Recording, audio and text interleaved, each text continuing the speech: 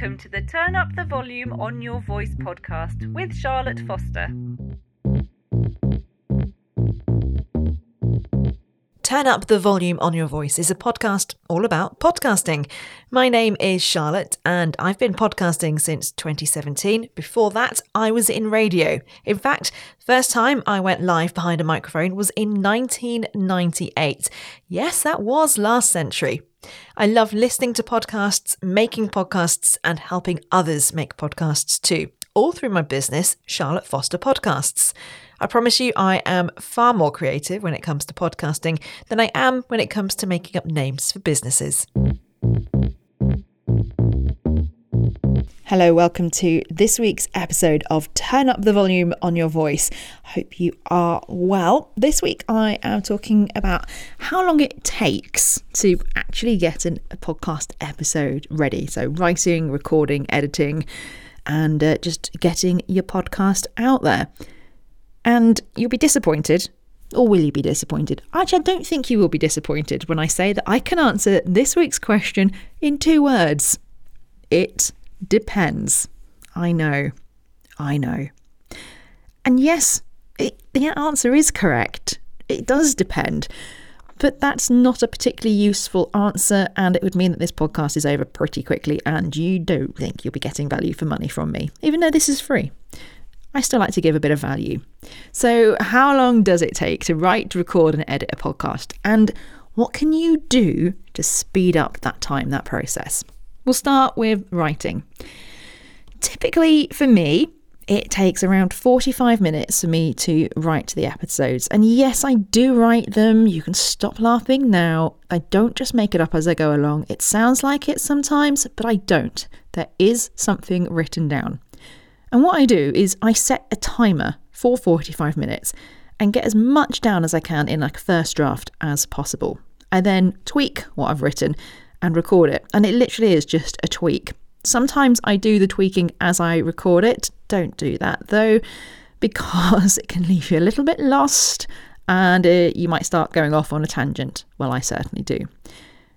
Now, the reason I can get away with doing it like this is because I know what I'm going to be talking about each week because I've planned it in advance. I've planned my content 10 to 12 episodes in advance. Now, when I say plan my content, I haven't written everything out word for word between now and the end of March. But what I have done is I've planned my theme for the quarter so that it matches my business goals. And when I know what they are, I then go down to the next level down and I plan my episode subjects, and then I plan the episode titles and work out which order they should go in so that they flow nicely like a series. Remember, we were talking a couple of weeks ago about Netflix and all the box sets on there and how you want your podcast to be created in a very similar way that they create box sets so that people are binging them.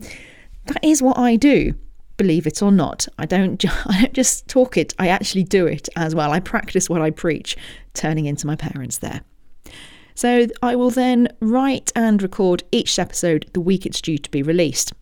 So I do it the week it's meant to go out. So this episode's going out this week. I don't batch them all in one go. Sometimes I do, and I'll batch the writing and recording together. So I'll spend a day doing it all. And this is a great idea if you know you've got a lot coming up, a house move perhaps, just me. Or you can't find the time weekly to work on your podcast, but you know that once every 6 weeks, once every month, once every 2 months, however often it is, you know that you can get space and that you know that you'll be able to do all that in one go. Then do it that way. Batch it if that's going to work for you, because otherwise you'll end up missing it, and we don't want that happening, do we? I also like the idea of batching because it allows you to know it's all done and ready to go. There's no late night, I'm recording my podcast at 3 a.m. because it's due out at the next time I'm on air. Madness.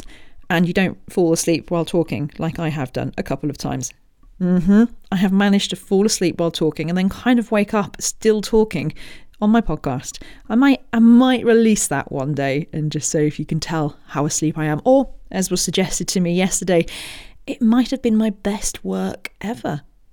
Who knows?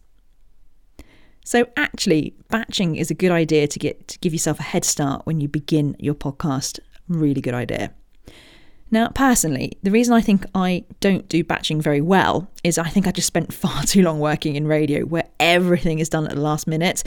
But, maybe one day I'll be the batching queen. When it comes to the writing, I do all my prep using my planning toolkit. I put it then inside Notion, which is a fantastic sort of, I don't know what you call it, organizational tool thing. I think someone described it as digital notepaper. I love Notion as software, and I write my blog from it. From my blog, I create my podcast script. Now, when I say script, I don't mean word for word written monologue, which I then memorize and crack on with. No, I mean bullet points. Lots of bullet points some days, but bullet points that have a few notes underneath. I like talking. Haha, you never knew that, did you? And I can pretty much get away with talking about podcasting on very few notes. In fact, I was giving a talk at my local branch of Professional Speaking Association and did 20 minutes about podcast planning with 5 bullet points to take me through. That was it. That was my entire notes, just 5 lines of bullet points.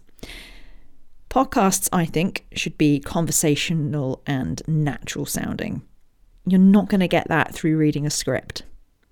Now, some weeks, I'll be honest, I do need to do a bit of additional research into the episode, such as when I'm talking about some podcast statistics or checking out kit, anything really that isn't just me sitting here telling you my thoughts. Those episodes, they do take a bit longer to write. It can take up to 90 minutes depending on which rabbit holes I get sucked into while researching. Yeah, I'm looking at kit all the time. We all know. On to the recording then. Now this is the fun bit. Well, I think it's the fun bit, and I hope you think it's the fun bit too. And realistically, you'd think recording is the bit that should be the quickest and easiest, right? Not always. It should simply be a case of opening up the software you're going to use to record your episode, hitting record, opening your mouth, speaking, and then hitting stop. Ta-da! Done. Oh, if only it was that simple. Sometimes it is. Most often it's not. Now, this is where I think that if you've written your script word for word, you might just be found out. Writing content that is to be read by the eyes is such a different skill to writing content that is going to be spoken out loud. So if you're used to writing blogs or just content that's meant to be read by the eyes, you might find it really tricky to translate that into writing content that's to be spoken out loud. Content that is to be spoken tends to be made up of much simpler sentences, and you will use words that you would say every day. So some informal phrases, some slang maybe. You get more complex sentences with subclauses and proper grammar and stuff that I don't really understand, and a gazillion words that are really hard to read out loud without tripping over your words. So you trip over your words more. The meaning can also get lost as you struggle to figure out where the emphasis should go. That was done on purpose. And if you're particularly unlucky, you run out of breath towards the end. Again, I was doing that on purpose as a bit of a show you what I mean, okay?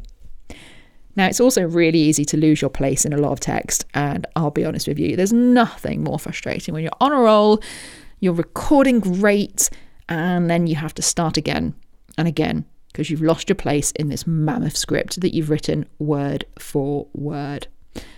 We've all been to those weddings where someone is doing a speech and they have that bit of paper in front of them and they are just reading it word for word, head down, not engaging. You don't want that. And I know you can't see people because you're recording, but pretend you can see someone. Engage with that person and it will sound so much better. The other issues which can and will trip you up when you're recording are some external noises disrupting you.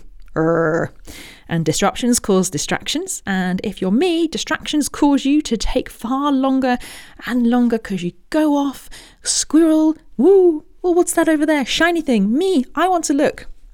Honestly, there is nothing more frustrating for me than when I'm in full flow, arms waving around recording, and that does happen. I wave my arms around a lot, and then ping, that's my phone going off, or there's an email alert, or my husband comes home and shouts, hello! Just on a side note here, I once suggested that we installed a big red Mike Live light that used to get in radio stations above our front door so he would know to be quiet when coming in. Yeah, it did take me a couple of minutes to realise that might not be the best idea I've ever had. Could you imagine? So, recording timings then obviously depend on how long your podcast episode lasts as well. A 40-minute episode is going to take longer to record than a 15-minute episode. Well, you'd hope so. If it's a 15-minute episode it's taking you longer to record than a 40-minute episode, I'd have a look at what you've written for your 15-minute episode and have a look at it again maybe. And it also depends on if you're on your own, you've got a co-host, or if you've got guests. God, it depends today. I'm so sorry. If you are recording on your own, it should be fairly straightforward.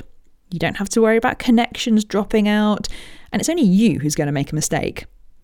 I tend to factor in an extra 15 minutes or to the length of the episode as to how long it will take to record. So if it's a 30-minute episode, 45 minutes is probably the most it should take to record. Having said that, I have many a time got to the end of an episode, listened back, and hated what I heard, so started again. Or started again because I've made so many mistakes, it's just going to be easier and quicker to re-record than faff about with the editing. So whilst normally I can get it done in an episode length plus 15 minutes, there have been days when I've needed at least double that. Although those are the days it's probably best to go away, make a brew, and come back to do the recording later. When you are recording with a co-host or a guest, you've got to take into account their podcasting experience. So a guest or co-host doing this for the first few times is probably going to need a bit of hand-holding, a bit of guiding. They're going to be nervous, so they may well want to re-record bits or restart an answer to a question. If I'm looking to do a 30-minute interview, generally I ask guests to block 90 minutes out of their diary. That should cover tech problems, helps me get a bit of a warm-up to get the guest relaxed, get them sure that they're okay, and also give me a little wrap-up at the end and make sure that we've covered everything they wanted to cover at the end. 9 times out of 10, I don't need that full 90 minutes, so they get a bit of time back as well. Now we come to editing. I'm not going to lie. Editing can be the most time-consuming part of your podcast episode creation. Or, alternatively, as you know, I'm a big fan of, you can just sack it all off and not do any editing at all. If it's just you can record your podcast as though you were doing it live, or maybe use a live that you've done regularly anyway as a podcast. So if you're regularly doing Facebook lives, Instagram lives, LinkedIn lives, record yourself separately doing your audio. So if you can, just get something separate to record on and use that as your podcast. I've saved you time, and if you've done it live, you might as well not worry too much about the editing. If you are comfortable doing lives, then this is a really good way of cutting down time and energy and effort when it comes to your podcasting. And if this is the difference between you doing a podcast and you not doing a podcast, do the podcast, sack off the editing, do it as live, so pretending that you're live, and get your podcast out there. Don't worry about the ers and the ums, because we all and we all have our filler words, right? It's what makes us who we are. Go with it and embrace it. I will just say though, you probably want to edit out your mistakes and anything that is inaccurate, because you don't want to be putting out mistakes or inaccuracy. You want people to know your quality, right? If you do decide you do want to edit out your filler words, your ers, your ums, as well as the topping and the tailing. So when I say topping and tailing, I mean like cutting out the silences at the beginning and the end. Then the general rule of thumb for editing time is around 2 to 3 times the length of the raw, the unedited audio. I'm going to be honest again. I like being honest. It's good to be honest. There are some days where I fly through the editing. Literally, like, nothing stops me. Done, done. It's exactly like that. I make that noise and everything. But then there are other days where I faff around over every single tiny or just a stutter or a restarted sentence, and I just want it to sound absolutely perfect, and I want it to make sense sound-wise, so it doesn't sound like I've spliced 2 things together. And this is pretty much normally down to how much of a perfectionist I am feeling.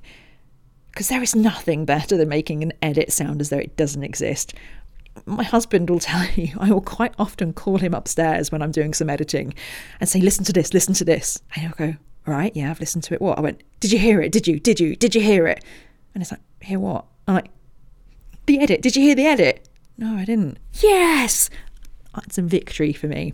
That is my level of fun and coolness. Quite high up there on the fun and cool scale. Yeah, I'm really not, am I? Sometimes, though, you have to weigh up how perfectionist you're being, how important it is that it sounds perfect against the hours that are left in the day and your sanity. And go with your sanity and give yourself the extra hours in the day. Please. And indeed, please. It can be a little trickier when you're editing more than one person. I tend to edit people on separate tracks, so each person has their own track. I'm trying to think what their word of track is. I edit on separate tracks, so I can control background noise from each person. So each individual person has their own recording. It's not all mashed together in one recording. But of course, you can take the same attitude as I recommend you have if you're just starting out and you're doing a solo episode, and just leave all of that in. Leave the talking over each other in, because talking over each other happens in real life, doesn't it? Yes, it does. Even me, I manage to talk over to myself sometimes when it's just me on my own. So, thinking about it, I've probably not really answered the question of how long it takes to write, record, edit a podcast. So let me tell you how long it takes me. Personally, I can get this podcast written, recorded, edited, uploaded, plan some social media from it in a morning or an afternoon. I block off a day to do content. So usually that means I get the podcast sorted, and then in the afternoon I will do a few other bits of content ideas, plan ahead and all that. But that's this podcast on its own. I have clients who send over episodes that are an hour, maybe hour and a quarter long, hour and 20 minutes long. They've got 4 speakers on them, and that edit takes me probably a full morning or a full afternoon just on the edit. So none of the other stuff, none of the other sort of background stuff of writing and all of that. So that can be quite time intensive, the editing side, when you've got lots of people on. So I hope that's given you an idea about some timings, and also some ways that you can make your life easier when you are writing, recording and editing your podcast. And of course, I can help you too.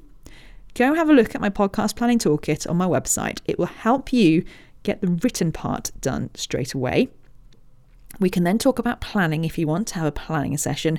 And if you want to totally outsource all of the faff, then look at the Smash Your Series package. You can find all of that underneath the Working with Charlotte menu when you go to charlotte-foster.co.uk. And next week, we will be talking about how you can outsource, what you can outsource, and roughly what kind of prices you can expect to pay for outsourcing your podcast stuff, not just any old stuff, podcast stuff in particular. All right, look after yourselves. And in the meantime, stay in touch with me. You can get in touch with me on the social medias. On the social medias? Man, I've been doing a lot of editing and not getting out. You can get in touch with me on social media. On Instagram, I am Charlotte Foster Podcasts. On LinkedIn, I'm Charlotte Foster, Podcast Queen. You have to say it like that now. Podcast Queen. On Facebook, Charlotte Foster Podcasts. And on Twitter, @CF Podcasts. And that is where you can find me. I'm on Clubhouse as well. @Charlotte Foster is who I am. I sometimes do some rooms on a Wednesday. I talk about this episode and all the other episodes I do. I talk about podcasting in general. And on alternative Fridays, I will be there with my mate Pete Morgan, who is also another podcaster, really good podcaster. He and we chat all things podcasting there as well. So come give me a follow and you'll know when I start off a room, and I just go in and chat to people a lot. I love Clubhouse. I'm enjoying connecting with people on there. So please do, if you're on Clubhouse, connect with me on Clubhouse as well. See you next week.